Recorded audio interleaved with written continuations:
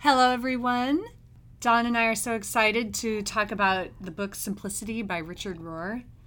And the subtitle is The Freedom of Letting Go, which definitely sums up the book. But before we start that conversation, should we begin in prayer? Yes. The prayer that I have in mind is very much inspired by this book. Mm-hmm. Mother, Father, God, thank you so much for Richard Rohr and for this wisdom. We ask that you help us to let go of anything that is hindering us from experiencing you. Help us to let go of the need to be right, let go of the need to be powerful or successful, let go of the need to even be able to make sense of it, and simply to sit with it. May the words of our mouth and the meditations of our heart be acceptable to you. In Jesus' name, amen. Amen. So this book turned my world upside down when we read it. When you said the thing about books being teachers, he's definitely one that stands out to me as a teacher of ours. Because I feel like once you read him or listen to him talk, like he has a million talks out there that you can look up and stuff, you hear him over and over again in your mind. And then not, like you hear your own voice over and over again in your mind, which I think is fascinating. Right. Or in terms of this book, the American voice. Yes. Right. Oh, so right. There's so many big takeaways. I could talk about this book for hours. But one of the biggest things is he talks about Americans have inadvertently turned the gospel into practice of adding. Yes. Adding success, adding humility, adding works for those in need, becoming better people. Yeah. All of that work of adding. Turning the gospel into self-control right. as opposed to self-surrender. Yeah. Oh, right? That just right. gets me. Yeah. And that what does it mean to let go and empty yourself? Yes.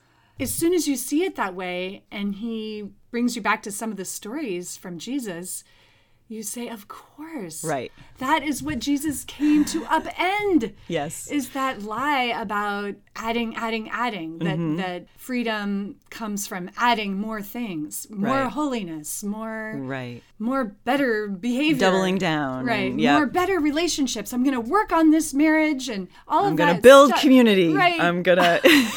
We're going to fix this broken school. Yes. We're going to end poverty in Haiti. Right. All right. these things. And not that those are bad. Right. But it's just and that is part of the work. Right. That is part of the work. And yet how you approach it means everything. You know, it will change everything, your experience of it, some of the outcomes, all of that.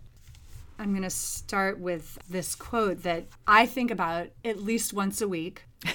So this is a quote from the book on page 40. He says, "In my opinion, there are three primary things that we have to let go of.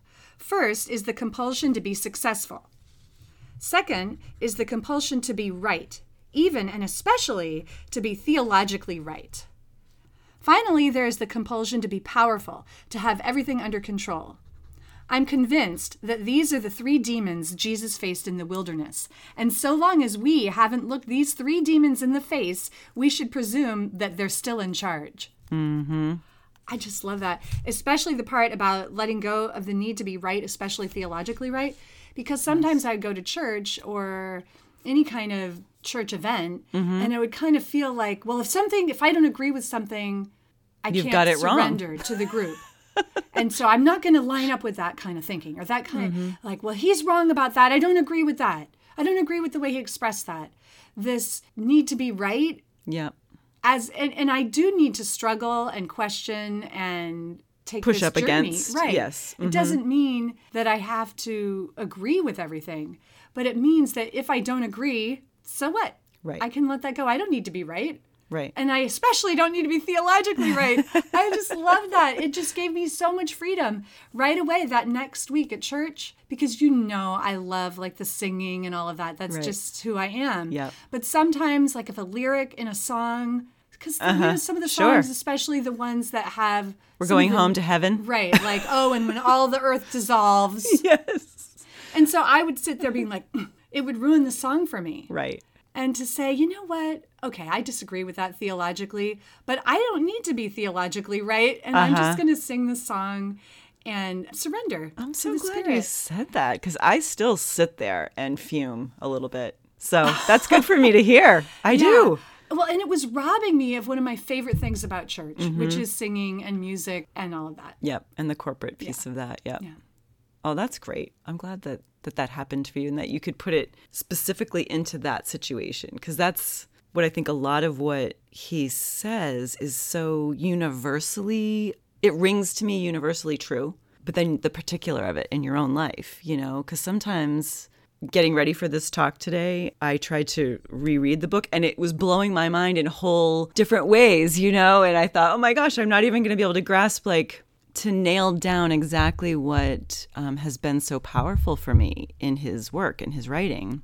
It's, I don't know what the word is. It's like holding on to something that is slippery. Makes it sound negative, but you can't nail it all down. And that's okay. There's still parts of it when you read him that are going to trickle into your life that you're going to pick up, like you said. I think about this almost every week. And there was when I think it was Jen Hatmaker that may have quoted him in one of her books, but I wrote down his quote from another book and carried it around with me. But the quote has to do with what he talks about throughout the whole book, I think, the bias toward the bottom. But it's this really beautiful quote about, even as Christians, American Christians, there's this idea that climbing the ladder, building things, you could secularize the idea, that image of climbing the ladder, that makes sense to almost every American. Of course, you're going to try to do better. You're going to do better for your kids. You're going to, move up the corporate ladder. There's all those pieces to that image. And he talks about, as a Christ follower, if you really want to follow him, you're going to descend the ladder, which, of course, the incarnation, Jesus humbled himself, came down to our level, became one of us. And to think about my work, my challenge as a Christ follower being to get lower, to go down, to step down, to let others go ahead of me, to be among people whom I would consider are the bottom, and Jesus says they aren't, Seems so obvious if you've read scripture at all. And yet it was mind-blowing for me to read that and to keep that image in my mind. I'm not trying to climb the ladder. I'm trying to descend it. I'm trying to get smaller. I want to say he even talked about zip codes in that. Jesus is in the zip code that you don't want to be in. And particularly for me with moving, and thinking about I am looking up homes in zip codes. And who am I going to be amongst? And where would Jesus put himself? Where would he insert himself? And Richard's talk about the bias toward the bottom, I just think is so beautiful. It makes me want more. Not in a climbing sense, but I want to hear more about that. I want to talk more about that. I want to understand what that means in people's lives. If you decided to stop climbing the ladder and decided to move down a rung, what does that look like in your life? That, I think, let's have women's book studies about that. And as a woman, I experienced some of that teaching as freedom. Mm-hmm. And it goes along with the whole notion of professional priesthood. Yes. Right? So there are these professional pastors, and they know they are at the top of that theological ladder. Right. And they are telling us the right way to think about all this. Yes. When I always have had a sense that I know. And I have something to contribute. They could learn from me. We can all learn from each other. And so to read that as a woman, because I stand in a place of privilege as a white American and all of that, and I'm well educated. And so I do have to acknowledge all of that. Mm-hmm. But also as a woman, in the context of church, I can understand that feeling of, I always accepted the notion, the lie, if you will, that these people on top that have all the education about God and they're biblical scholars and they've gone to divinity school and they're experts in their denomination and maybe why their denomination is better than the other denominations, that they are leading me and I have no business leading myself. Right. And then you read that and you say, no, that's backwards. The professional priesthood is kind of a paradox. Yes, yes. And you've said that, I've heard you say it numerous times. Sometimes, like almost as a whisper, and other times as like a proclamation. We're all priests, and that should be freeing to all of us, that the Spirit is working in each of us and speaking truth to each of us in a way that we can hear it specifically, uniquely to us, and putting us in places where we are uniquely fitted to let that Spirit flow through us to others. To remove that hierarchy is so freeing, to be able to actually participate in the life God has for us, to trust that. And I love that you exemplify that, and I've heard you say it a bunch of times, and each time it makes me it encourages me. Anyway, I knew you were going to say that about this. I'm thrilled. And even with this podcast, with Ephesians, and how I love to read the scriptures and all of that, but I do feel a little bit like, well, who am I to tell people about Ephesians? Right. Like, I didn't go to divinity school. Right. I don't know the history. I don't have the Hebrew context. I know a little bit from other teachers. I have that as an obstacle for me here. That we want to talk about Ephesians. This is the reading that we chose to go along with this book. Yep. But I feel a little intimidated. Sure. Which is, again, why letting go of the need to be right, letting go of the need to be successful, letting go of the need to be powerful is so, I keep using the word beautiful, but it's the word that comes in line with how we're made, alignment. I think of peace or harmony. Yes. That waking up to ourselves. Yes. And I guess shalom, the word of peace in the sense of wholeness. That's a word that non-Jewish people, we don't really have the full sense of what that really conveys, and yet a glimpse of it. Like each time I hear it, it sort of breathes to me. Letting go is an on-ramp to that, I think. As Americans, as Christian Americans, how do we begin to let go? When everything tells you not to. Right. Everything tells you to protect and hold on, cling. And so even our prayer life that most of us taught is either very rigid, and all of that, there's usefulness in all of that. But we kind of miss the other side, which Richard Rohr talks about as contemplative prayer. Yes. So what's your experience with contemplative prayer? Most recently, I had the experience. It was a Sunday morning, and I had the choice. My family was doing other things, and I had the choice between getting ready for church and going, or sitting outside in my yard, in my chair. And for different people, the choice seems obvious. For some people, it's like, oh, it's the chair, For other people, it's like, are you kidding me? It's Sunday, you go to church, right? So I live in both of those worlds. I have one foot in both of those worlds equally. And what tipped me to my decision was the fact that I'm putting my house on the market and I'm leaving a home that I love in a place that I think is beautiful and rich and, speaks to me. And so I chose the chair, and I just went in the house and got another cup of coffee, and I came back out and let go of the guilt of, pleasing others and going to church, what that would mean if I had fulfilled, expectations of people, whatever. Physically, yeah, had to think through all that and sort of park it over here and set it aside and say, no, I'm going to sit here. And I didn't have a book, which is normally what I would have, a book or, I just had the coffee and the dog and the chair.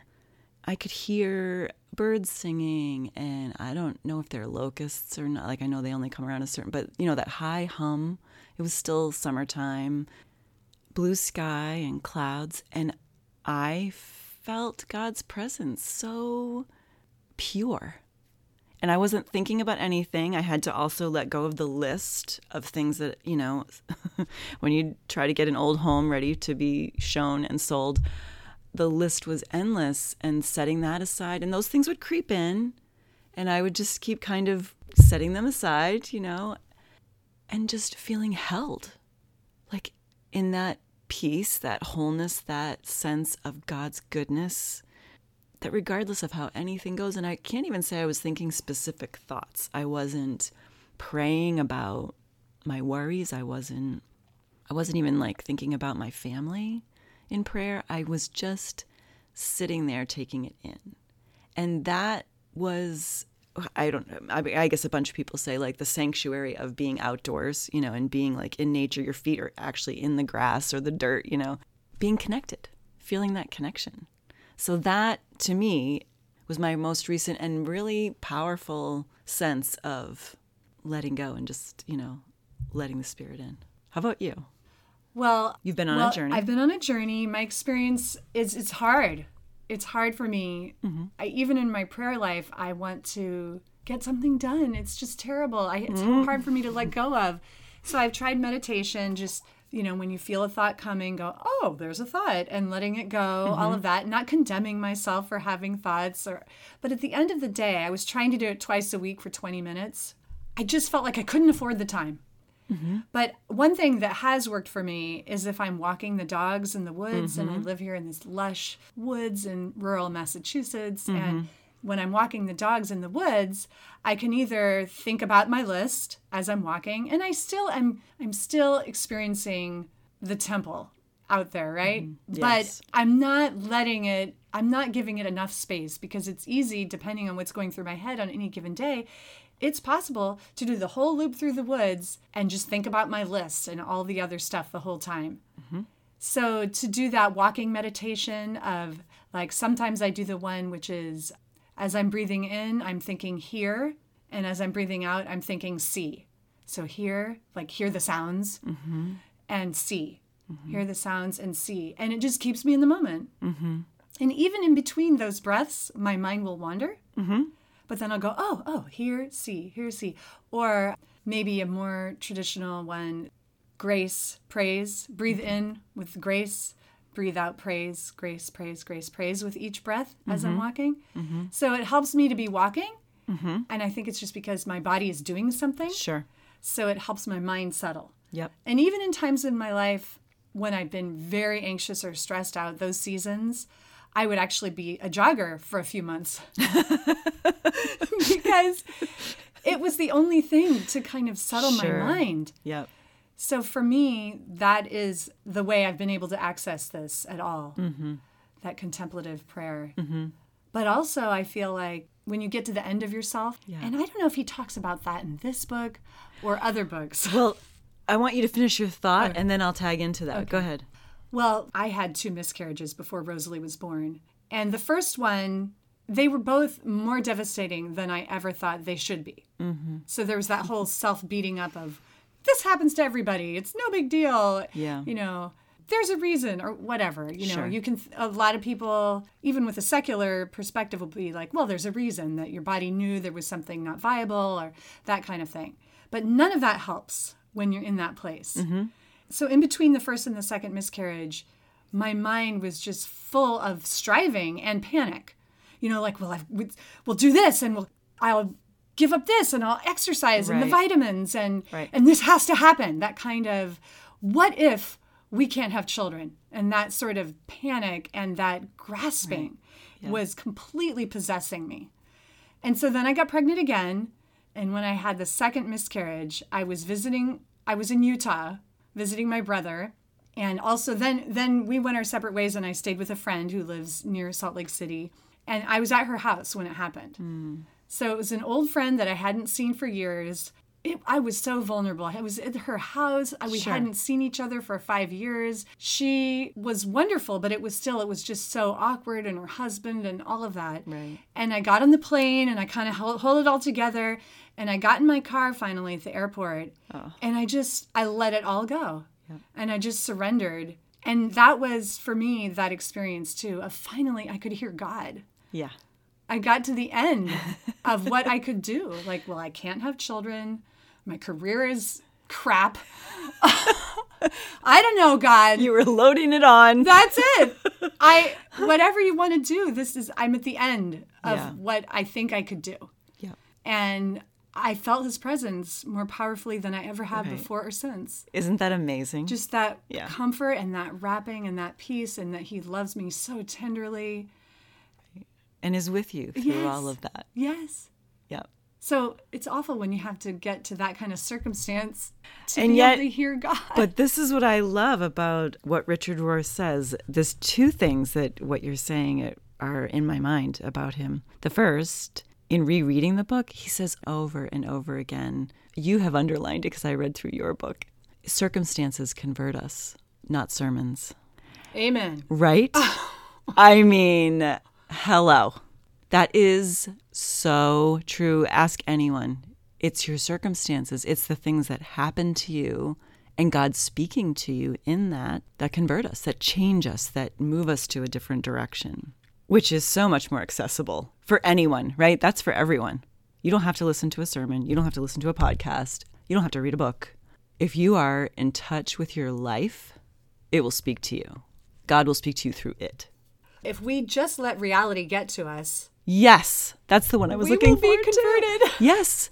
Can you settle into your life in a way that lets reality get to you? And again, he's talking in that context about the bias toward the bottom. Are you willing to live in solidarity with someone different than yourself?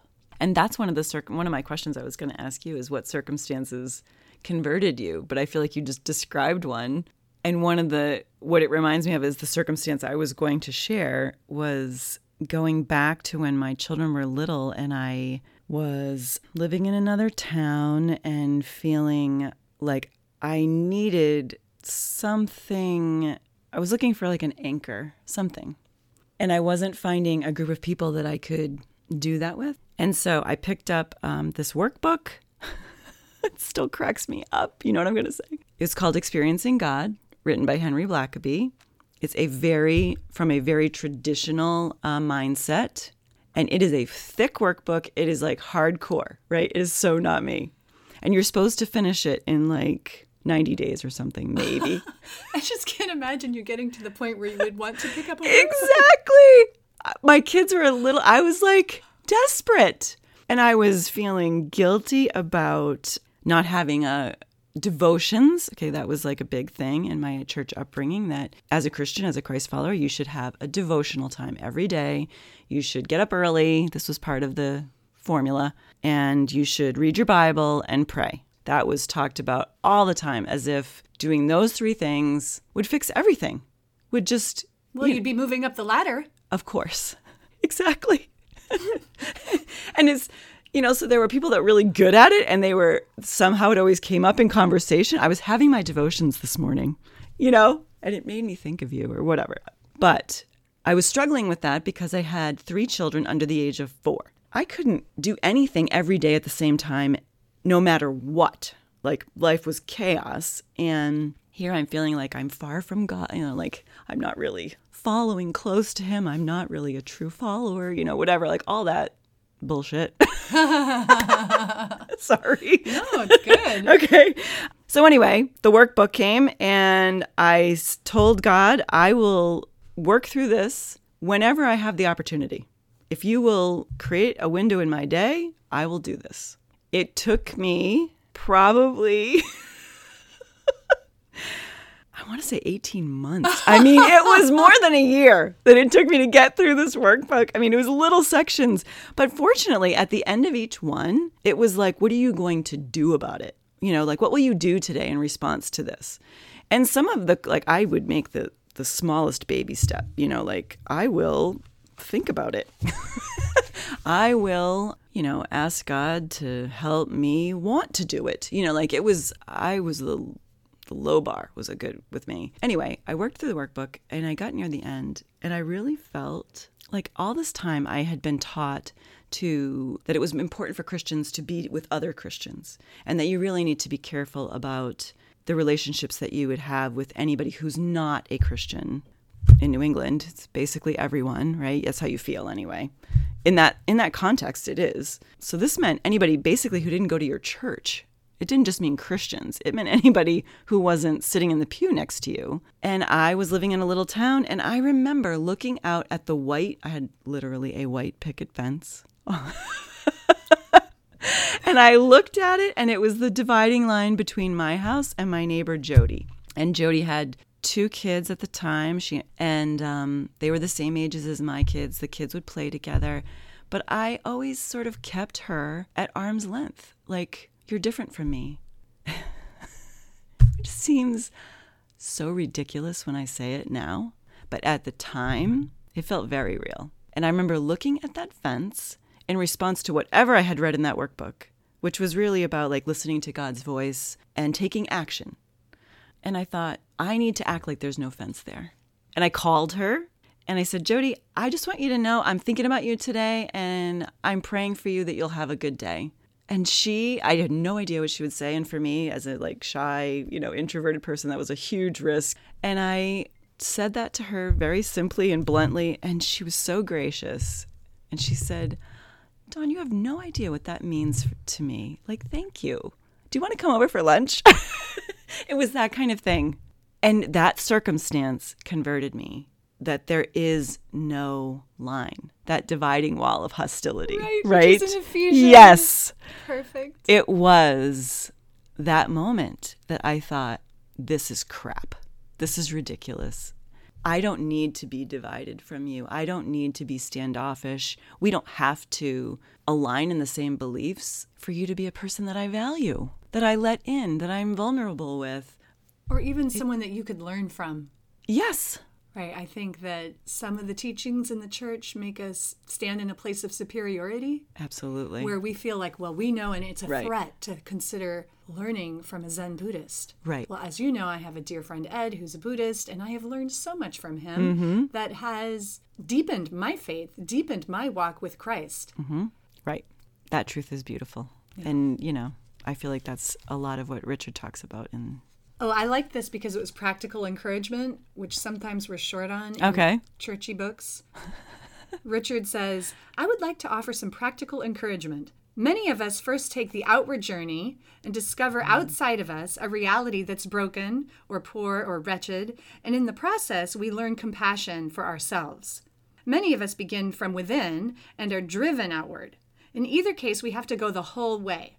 If you go the whole way inward, so contemplative prayer, there you'll discover something that's broken and poor and in need of compassion. In the language of St. Francis, this is called the leper within us. Francis couldn't bear to see lepers, but he says in his testament that as soon as he embraced the first leper, what had once been hateful to him became sweetness and life. Many of us first have to learn to embrace the leper within us before we can embrace the leper outside. In the final analysis, it's the same act of compassion, and it's not a compassion that we produce, but a compassion that's given to us. I just love that. Remember when we read this, I was just in fits of glee over the radical journey inward. At one point, he calls it the radical journey inward. Toward your own powerlessness. Right. And we played around with that phrase like, what does that mean? Right. It sounded cosmic, like right. A radical journey inward toward your own powerlessness. That's a calling. And then he counterbalances it with a radical journey outward. Right. And being amongst people whom you might consider the powerless as part of that journey. So the center that he has, I love even just the title of it, for action and contemplation. And he says in here, like, they were purposeful about putting the word action before contemplation. I guess because of the notion that Christians like to talk about things in their circles and never move outside, of that circle, which was my experience. So I guess I should say that from my own experience. That's how it felt very much. And that was definitely my starting point, was the inward journey out. Was that yours? Would you say? Did you identify it that way? Yes, very much. And I talked about how my husband has had the opposite experience very much. The outward journey in. Very much a doer. And he's done that outward journey, and it's led him in. Yes, to the things that are real and true and powerful. Yeah. But going the whole way. Right. Yeah, I love that. The other thing I was thinking about, when I first read this book, he has that exercise in there about the boats. Do you remember this? So he talks about, I want to say, stream of consciousness. Like, a lot of times we're very in touch with, when we talk about a journey inward, we're very in touch with how we feel about things, what we think about things, analyzing things, judging things. That type of internal reflection is not letting go. And an exercise to get to that place of letting go, where you can set those things aside so that God can heal you, speak to you, call you into the place where he really, has a use for you, is picturing a river going by and that there are boats going down the river, and you're just sitting on the side and you're watching them go by, and each boat has a name. And I remember on the page of that book, I decided just to do the exercise. And so you name each boat the thing that is present to you, the thing that is like what you think is true about you or what is real in your life. It could be your failures. It could be your strengths. It could be your job, your kids. Why you're right about something. Yes, anything. And so I wrote all around the margin of like the whole page, and I think I had to go to the second page, of the boats that would be going by. I found it to be a really great exercise for somebody who is more inner-minded anyway, and silence and sitting come easily to me. I look for those things, solitude. But this was a different experience of naming the boats, worries about my kids, friction in my marriage, the bank account is not where it should be, kind of whatever. I'm not enough. I'm too much. Those boats, right, that always come around. And what he says in the exercise, you can't jump in the boat. You'll realize, like, the boat may come around again, and you'll realize you've been riding in that boat. And you need to stay on the side and be able to observe your feelings, because he says things, too, that I think are very astute, and you hear in other places, like, if your feelings have you, unless you can detach from them. You don't repress them. You don't need to like stifle them, but you need to be an observer, basically, of your own inner life. And then you can learn from it. You can grow. You can adapt. You can change that aspect. You can move toward the light, the life. And not jumping in the boat is part of that. So you get to the place where you are just kind of watching it go by and go, oh, that's true, but it doesn't define me. I'm all right. And whatever God would speak to you in that moment, the peace that comes in that situation. So I loved that exercise. And for anybody who would want to read this book, I would highly recommend it. It comes near the end, so stick with it. But it's well worth the time. Should we talk about Ephesians a little bit? Sure. Yes. So I feel like this is kind of a big topic for us. We've talked for a long time about the importance of reading bigger pieces of Scripture because, as N.T. Wright, one of our favorite teachers, who shall be coming up in future weeks, says, you have to be able to consider the difficult bits, as he says, along with the bits that you love. Right. And so Ephesians, there aren't too many difficult bits, but there's a few toward the end. The wives submit to your husbands. And in our context, what does that mean? And a lot of people have really misused that. Mm-hmm. To use that as a hammer. Right. Oh, and the name of his podcast is another name for everything. He has a podcast, Richard Rohr. Oh, okay. That I just wanted to say. That's why I looked that up. What's it called? Another name for everything. It's just you want to sit at his feet and learn. Yes. But so you had asked me to read the entire book of Ephesians at church. Yes. And we talked a lot about that people do not expect a 15-minute scripture reading when they go to church. Right. And yet the result of that is people only ever hear these little bits and pieces, and they're so easily manipulated by whoever is teaching. Not that they're always misused, and other times it's unintentional, but it skews what this is, which is a letter to a group of people that are trying to start a community. Mm-hmm. And it's written by a first century Jewish scholar who has his human flaws. Mm-hmm. In real places, real times. Right. Yep. So some of that we sort of accept culturally, like, the head coverings and all these things that he writes about. And yet then people will use other parts of his letters as hammers. Well, this is absolute truth. It's in the inerrant word of God. When no, it's not. It's the words of Paul, inspired by God, inspired by his walk with Christ, which there is so much beauty and so much to learn from. Right. At a time and place in which he was writing, specific to specific people. Yeah. And their whole culture was on a journey. Yes. Sort of the corporate journey of working out salvation. Right. Yep. So, any thoughts about Ephesians? Are you going to read some of it? Well, we had talked about maybe reading the bit about, you had asked me at church to read the Message translation. Right. Just the wording around wives submit to your husbands is... He saves it for the end. Oh, here it is. Yes, so this is chapter 5. Wives, understand and support your husbands in ways that show your support for Christ. The husband provides leadership to his wife the way Christ does to the church, not by domineering, but by cherishing. So just as the church submits to Christ as he exercises such leadership, wives should likewise submit to their husbands. Mm-hmm. Husbands, go all out in your love for your wives, exactly as Christ did for the church, a love marked by giving, not getting. Christ's love makes the church whole. His words evoke her beauty. Everything he does and says is designed to bring the best out of her, dressing her in dazzling white silk, radiant with holiness. And that is how husbands ought to love their wives. Interesting, right? That's when we've heard, numerous times in, various contexts, but typically with the same point. At least, this is going to go into a whole nother talk in terms of like purity culture and, how should a woman be? How should a man be? And we get so mixed up in terms of what do we do with that, right? I mean, when you and I did this sermon, I guess, if you will, right, on a Sunday morning, it's been one of the ones that people will come up and talk to me about still. That doesn't always happen. It doesn't really matter kind of how much work you put into something. It's really like what people receive. And it's interesting that it had that effect. I remember saying at the time that this text can be used to, I'll just use regular language, keep women in their place. And we see that in churches all over the place, even now.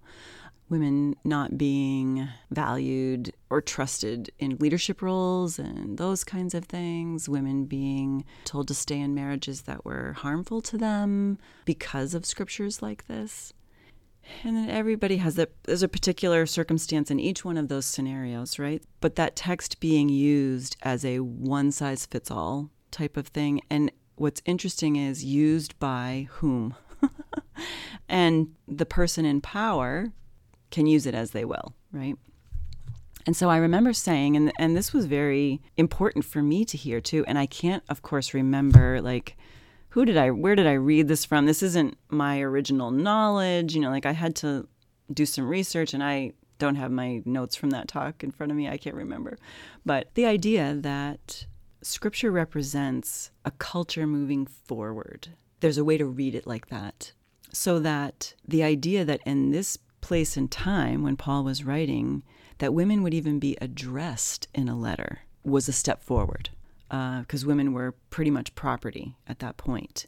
That a husband would be spoken to about how to treat his wife was a step forward. So being given a place in the conversation was a step forward. That we miss, because we don't live in that kind of culture anymore. And so we don't see it as a step forward, we see it as a step backward. But the spirit of it being, and he says it over and over in different metaphors that he's using about love one another, respect one another, cherish one another. Those are hard things to live out. That was really meaningful for me to understand, to be able to go back and take in some of those scriptures that are hard to read. And one of the things that I love that Richard Rohr, is how we as Americans tend to read scripture from the standpoint of the victors, from the standpoint of power, when it has been written by and for people without power, people who are oppressed. And, we were just listening to a woman talk, and she was saying about, these pages were written by brown people who had been enslaved. These words are not written by white Americans, and they are not meant to keep power structures in place. They're not. Yeah. And we use them that way because we've missed it at some point. We've stayed on the path of I want to be successful, right, and powerful. And Jesus, that was not his path. That is a whole new way for me of looking at scripture, even as a woman who could claim some of those victim status type things, like that particular passage being one of them. I've had that verse quoted to me. I had that verse quoted to me by a boyfriend. Oh, my goodness. Right? Where does that come from? What is wrong with that picture? Anyway. I Well, he taught in Simplicity. Richard Rohr talks about that right now Christianity is growing in third world countries, not here. Here it's shrinking, and it's so obvious when you look at it that way. It's because people who are powerless in our world power structure that have nothing, they get it. This is good news. They get it. It's good news. Yeah. And they, you know, that very difficult thing about he's strong in our weakness, they live it. They know what that power is. And we have a hard time finding it. Right. Because we have so much to lose. Right. Or we feel that we do. Yes. We have things to protect. Yeah. And he does talk about the gospel, that you can only really access the gospel when you don't have anything to protect anymore. You know, and he talks about the Beatitudes, the Sermon on the Mount, you know, being like one of the things that American Christians have missed entirely because we don't experience that. And until we settle ourselves in places or put ourselves in the position to be in solidarity with someone without power, and we won't understand that until we start to understand it through the eyes of someone else. That's a challenge. That's so challenging. How do you do that? How do you do that with dignity and respect for someone else? Right? Right. And that reminds me of that image of the communion table and who's hosting it. Right. Right? We think, oh, we have answers. food and we have we know all about economics or Right. theology. And so we shall host this table for all these poor people that don't have money, don't have God, don't have food, don't have hope. Name it. Yeah. Whatever we think perceive they that lack. they don't have. So we consider ourselves the perpetual hosts when really we Right. should be the guest. We should be coming to the table completely surrendered and let someone else host the table. And how do you do that? I've asked myself that question. How am I going to do that? Like, that is what I'm asking God right now. Like, show me how to do this, because I don't know how to do it. I don't know how to see the world with a different lens. I feel like I get glimpses of it. And certainly Richard Rohr and others have helped me with that. But I feel embarrassed a little bit, even to be talking about it publicly, because I don't know. But I want to. And I hope that when God puts something in my path and it's a risk for me, that I will say yes.